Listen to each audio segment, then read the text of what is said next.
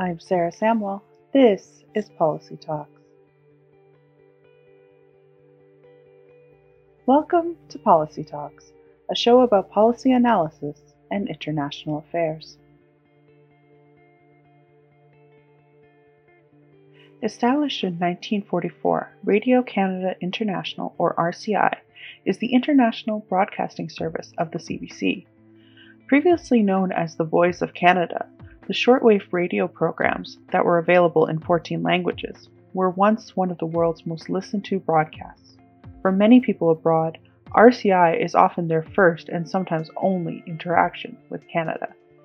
On December 3, 2020, CBC Radio-Canada announced that it was mandating that RCI abandon its international broadcasting mandate and that the current staff of 20 would be reduced to 9. These changes are set to go into effect on April 1st, 2021. In this episode, I speak with Wojtek Gwiazda, a veteran Radio-Canada International broadcaster and spokesperson for the RCI Action Committee, to learn more about what this means for the future of RCI. All right, so for those who don't know, what is Radio-Canada International and what does it do? Well, Radio-Canada International, as it sounds, is an international broadcaster. We're basically a public broadcaster, but we can be heard around the world. Right now, we're on the internet, but we started off on shortwave. And shortwave is a signal that's different from AM or FM signals because shortwave can go anywhere around the world. It just bounces off the ionosphere so that we can be broadcasting from Canada. You can hear us in Asia, Africa, Europe, Latin America. And what that means is we can, for no cost to the user at the other end who's got a radio, tell them about Canada. And that's been our role since 1945 when Prime Minister William Lyon Mackenzie King said, we're going to talk about the Canadian reality to the world. And that was his promise. And what we're trying to do is continue that promise.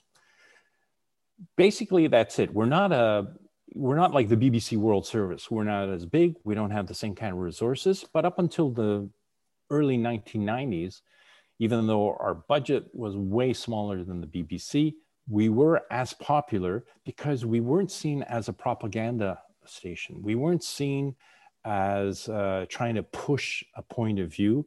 We were seen as a reliable source of honest journalism. And we've tried to do that through the years, but we've had obstacles. And what are some of those obstacles? The biggest obstacle to RCI, Radio-Canada International, doing its job are the administrators of the CBC. They don't understand what international broadcasting is. On one hand, that's understandable. Their mandate is to serve Canadians. And they've got, from their point of view, they've got this international service that doesn't serve their purposes, except when there are budget cuts. And when there's a budget cut at the CBC, they turn to RCI and go, they're disposable. They're not a priority. And that's been the biggest obstacle. The fact that we're a useful place to cut budgets and that they don't really understand why you would want to broadcast outside of the country. I literally have talked to a CBC president one-on-one, and he said to me, I don't see why we're doing this. And yet, talk to foreign diplomats, talk to our own former ambassadors and the diplomats who go around the world. Their job is to explain Canada to the world, so for tourism, for business, for better relations with other countries. And that's what we do. We've been Canada's ambassador for the last 76 years. Yeah, now on December 3rd, 2020, CBC and Radio-Canada announced that it was mandating that RCI abandon its international broadcasting mandate. So what exactly does that mean? Well, you know, that's what they're doing. They are almost entirely abandoning the international mandate, but that's not what they said. What they said in their press release and in the policy announcement is that they're expanding the number of languages. They're giving a higher visibility to RCI on their websites, and that they're increasing access to journalistic sources for RCI. That's how they're presenting this. The reality is, at this point, we have about 20 people, experienced international broadcasters, tailoring and contextualizing information for audiences outside of Canada. And in each language, there are about 3 right now. With the new policy, there's only going to be 1 person trying to do basically translating CBC and Radio-Canada texts from the websites. Because what's happening is that the CBC administrators have decided, well, we've got this service, they do things in different languages. Why don't we orient it more to the ethnic communities in Canada? And we'll also give some of what they do to the ethnic media in Canada, which is a very nice thing to do, except that's not the role of Radio-Canada International.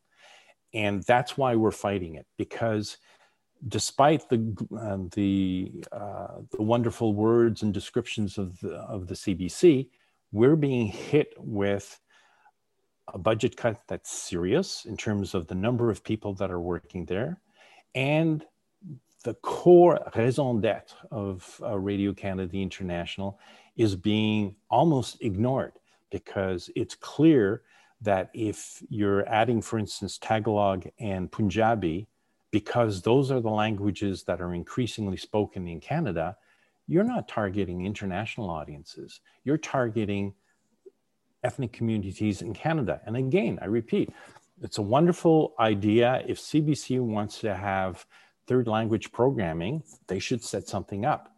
But under law, under the Broadcasting Act, Radio-Canada International is supposed to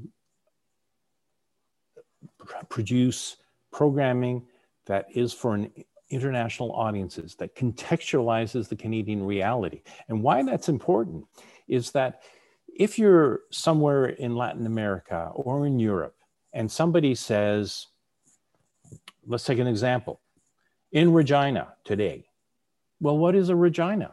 Is it a city? On RCI, we would say in the Prairie City or the Western city of Regina. What is the Bloc? The Bloc Québécois is a party.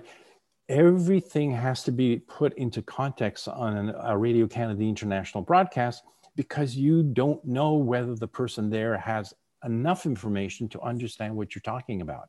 Whereas domestic CBC and Radio-Canada programming is targeted to a Canadian audience. And so it may be slightly understandable, but it's certainly not as understandable as the programming coming from Radio-Canada International. And that's why we're fighting so hard to preserve that mandate.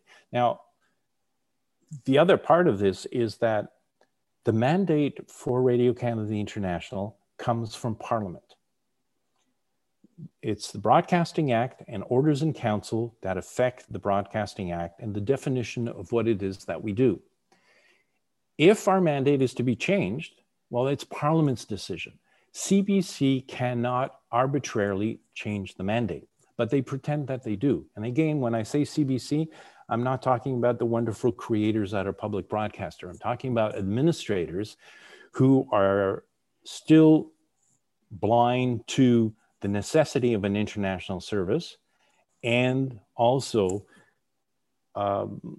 find that RCI is a useful place to take money away from it to alleviate pain when there are budget cuts. I'll give you an example. In 2012, the government of the time asked CBC to cut 10% of its budget. CBC decided that they would not cut 10% across the board, they would cut by priorities. And in terms of RCI, that 10% budget cut turned into an 80% cut at RCI. That was horrible enough. The other part of the decision was that CBC forced RCI to stop broadcasting on shortwave. The cheapest way for us to be able to get information to all parts of the world, and in particular to areas where the internet was not very strong or where it was being censored by the authorities. The immediate impact was that not only areas that had difficulty of getting information weren't being served as well, but the immediate impact was we lost our Chinese audience, because our Chinese audience, our radio broadcasts were not blocked by the Chinese authorities, but our website was. And you've got to look at then from the point of view, if our mandate is to talk to the world, if it's in the benefit of Canada to be heard around the world, how smart was it for the CBC to decide we can afford to lose our Chinese audience? Imagine if we were still broadcasting to China right now with 2 Canadians held prisoner in China. You've got to wonder how detached from international politics and affairs and public diplomacy the CBC is when it makes decisions like that, to cut our service to Germany, to cut our service to Japan, to cut our service to Brazil, to cut our service to Russia, to cut our service to China. These are decisions that should not have been made by the CBC. The problem also is that any government is loath to tell the CBC what to do, because you don't want to be seen as getting involved to the day-to-day administration of the CBC, nor to the journalistic practices.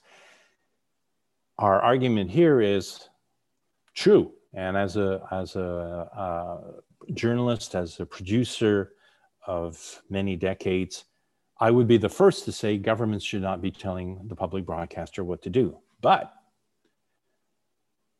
it's a condition of the license of the CBC to have an international service. And that international service is defined as a service that produces programming for external audiences. And that's not what was announced on December 3rd. And that's why we're fighting it.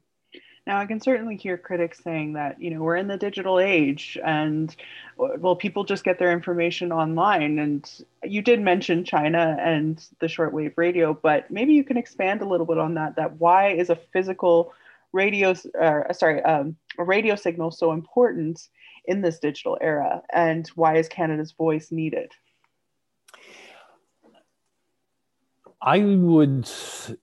What I would argue is the most important thing about Radio Canada International that everyone has to understand is not the medium that we use, whether it's shortwave, mobile apps, streaming, podcasts, physical CDs, which are all things that we have used in the past, including making vinyl records of such people as Oscar Peterson, Gilles Vigneault, Glenn Gould.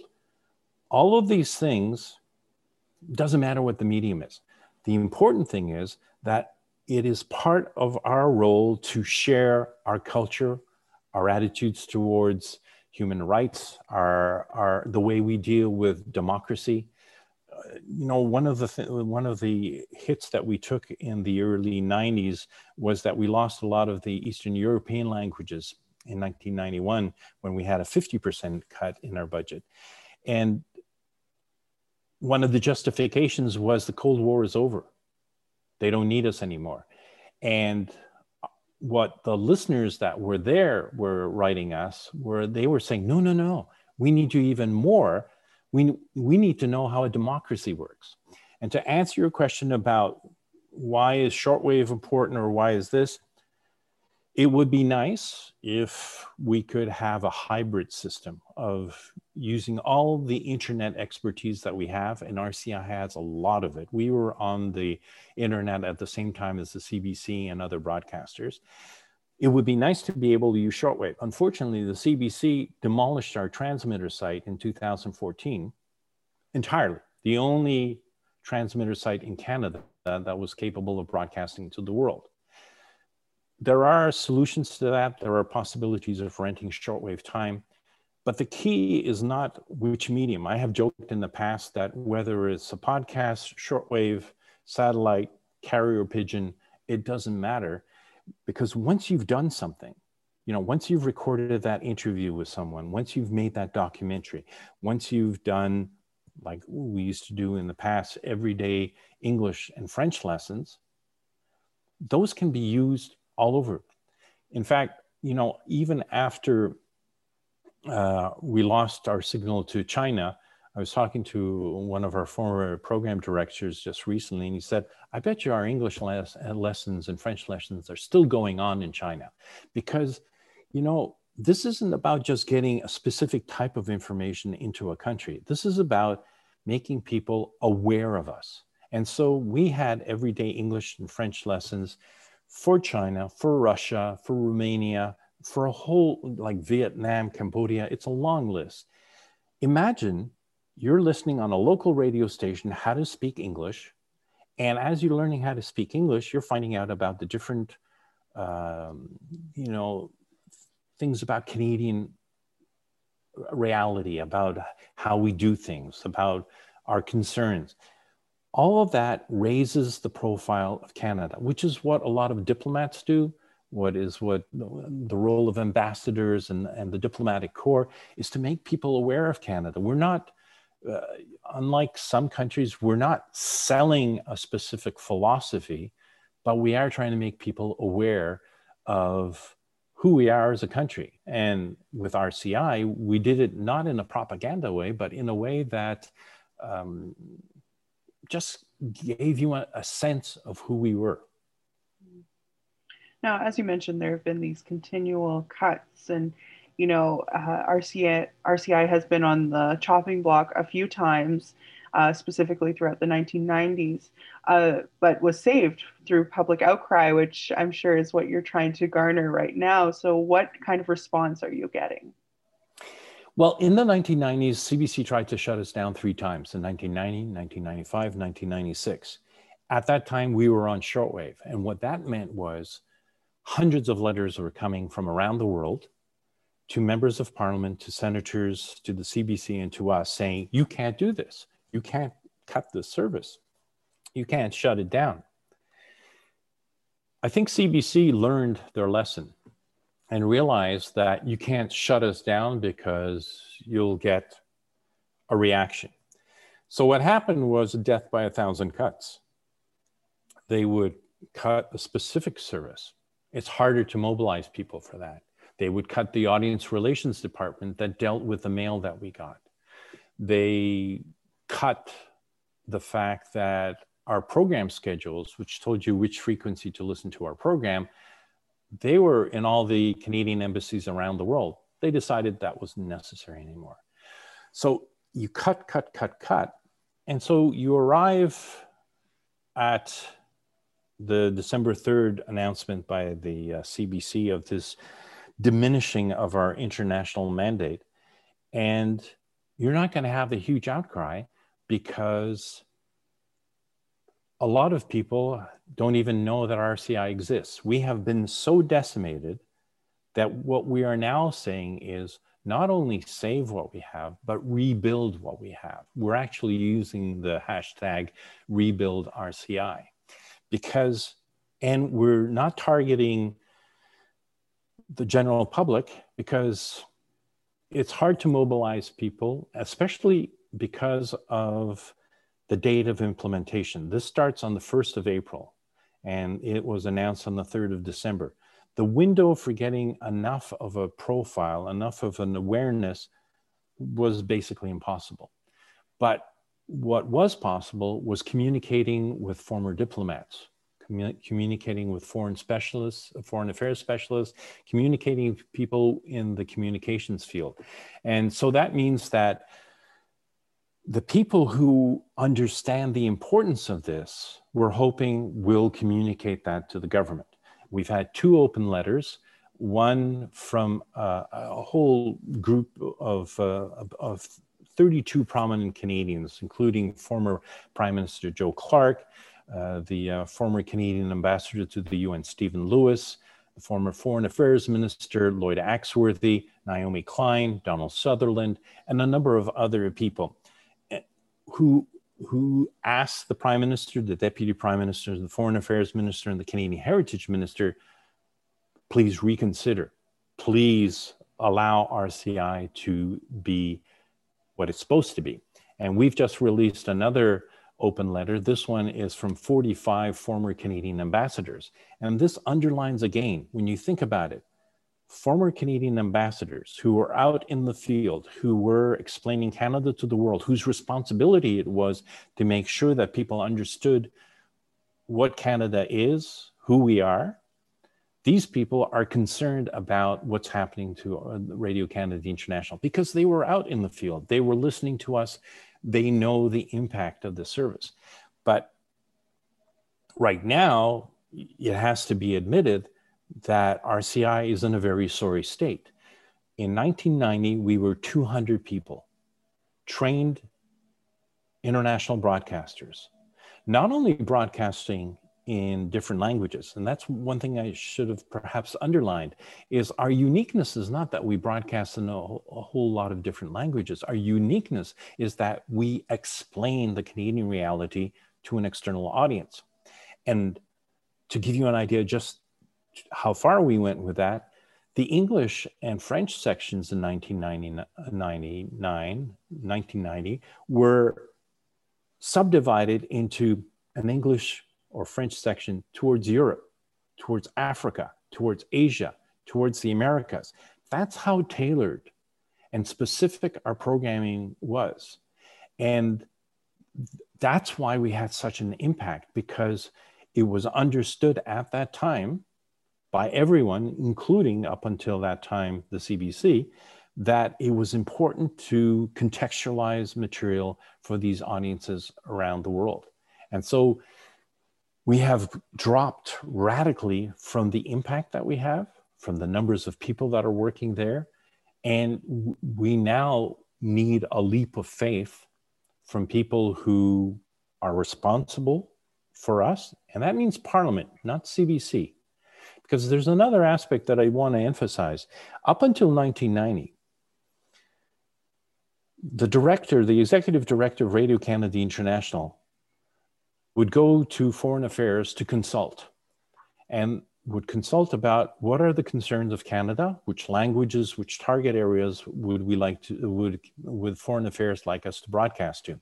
These weren't orders.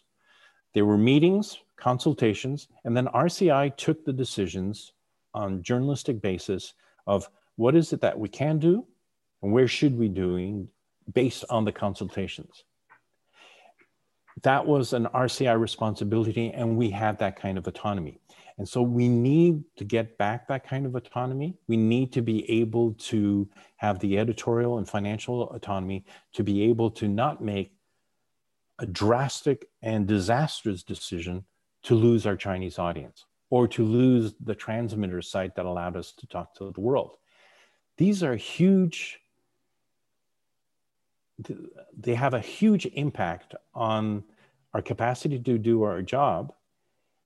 And yet, for most people in Canada, they were not really aware of it. And that's why I say that in the 1990s, it was easier to mobilize even Canadians, because when you say we're shutting down our international service, it does sound kind of weird. Why would the BBC have a UK have a BBC World Service, and why would Canada not have an international service? The problem is like they say, it's in the details. Definitely. Now, there is the argument that, all journalists are struggling right now. All news organizations are having to cut back. And CBC, at the end of the day, is a domestic public broadcaster. So how would you respond to that? Well, CBC should make decisions within its mandate. I would suggest that CBC has misunderstood its relationship with Radio Canada International.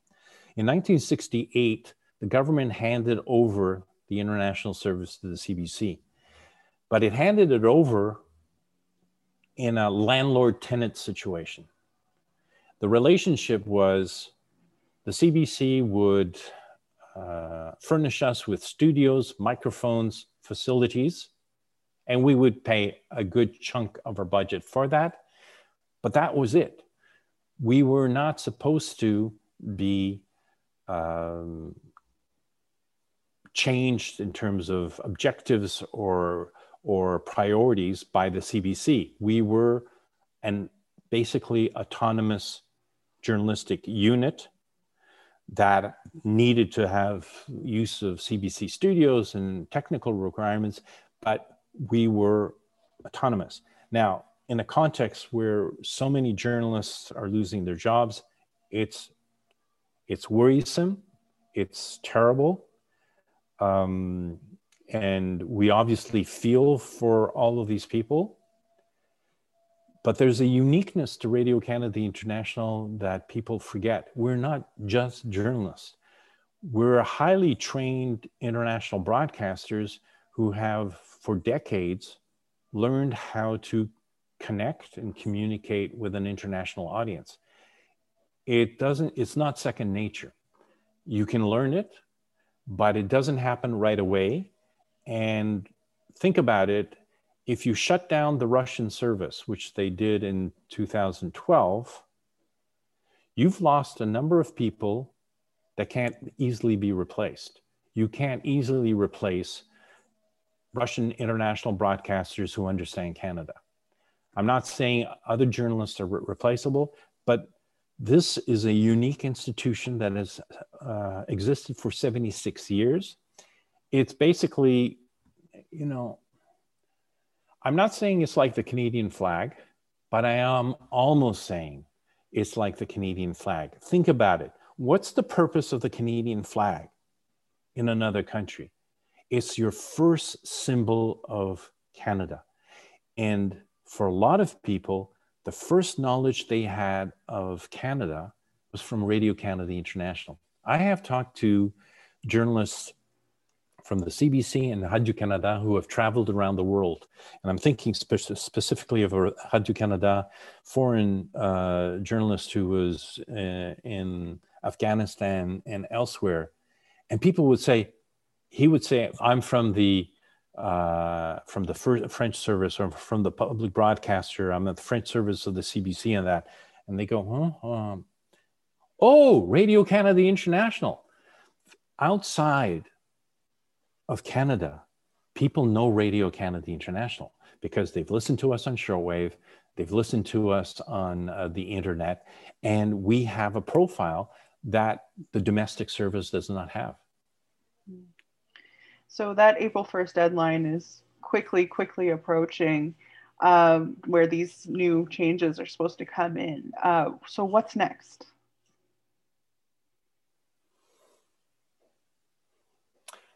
Well, you know, in the past, especially in the 90s, around Christmas time, just before Christmas time, we would get our layoff notices from the CBC because they had to give us 3 months notice before the end of the fiscal year.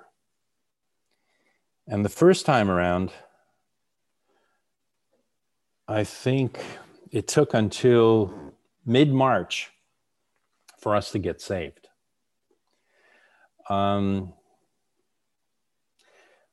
It's hard to see this government moving.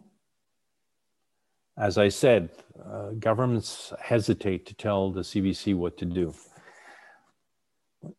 You have to wonder, though, after now we have the second open letter from 45 former Canadian ambassadors, surely that rates some consideration. Surely, even though he's technically not responsible for it, the Foreign Affairs Minister, Marc Garneau, should say, hang on, why are all these people so concerned?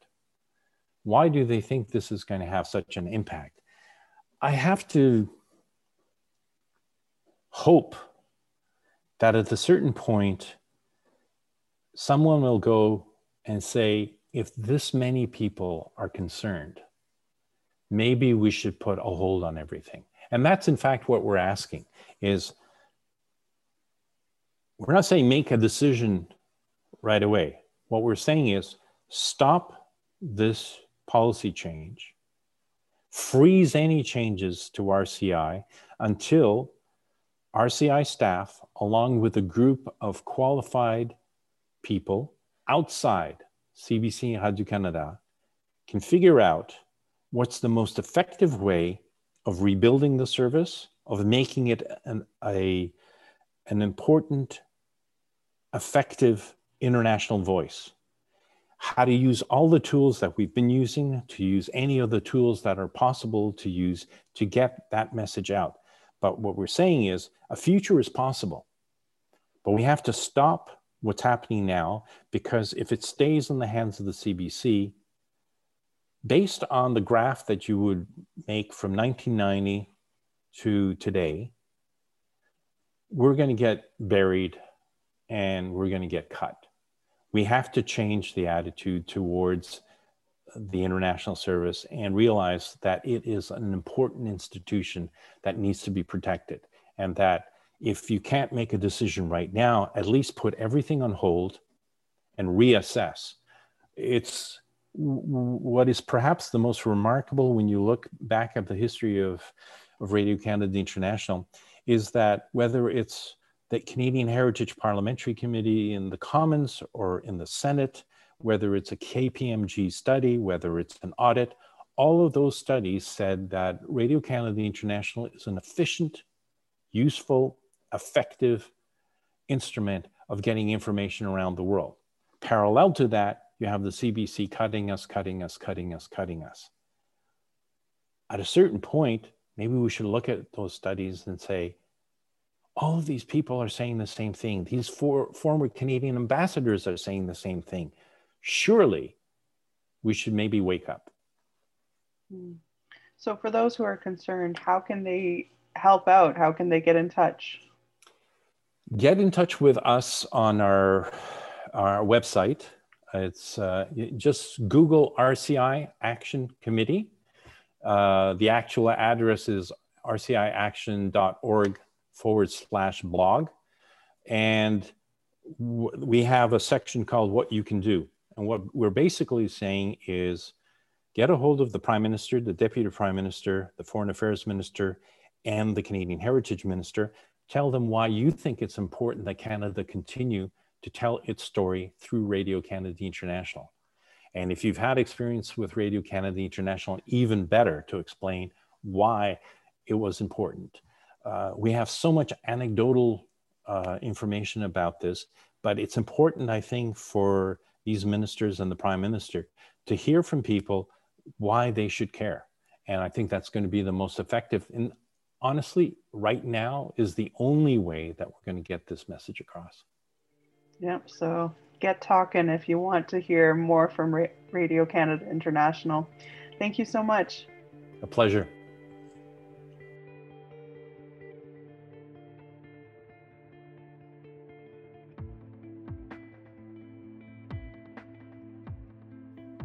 This podcast was made possible by the team at iAffairs Canada.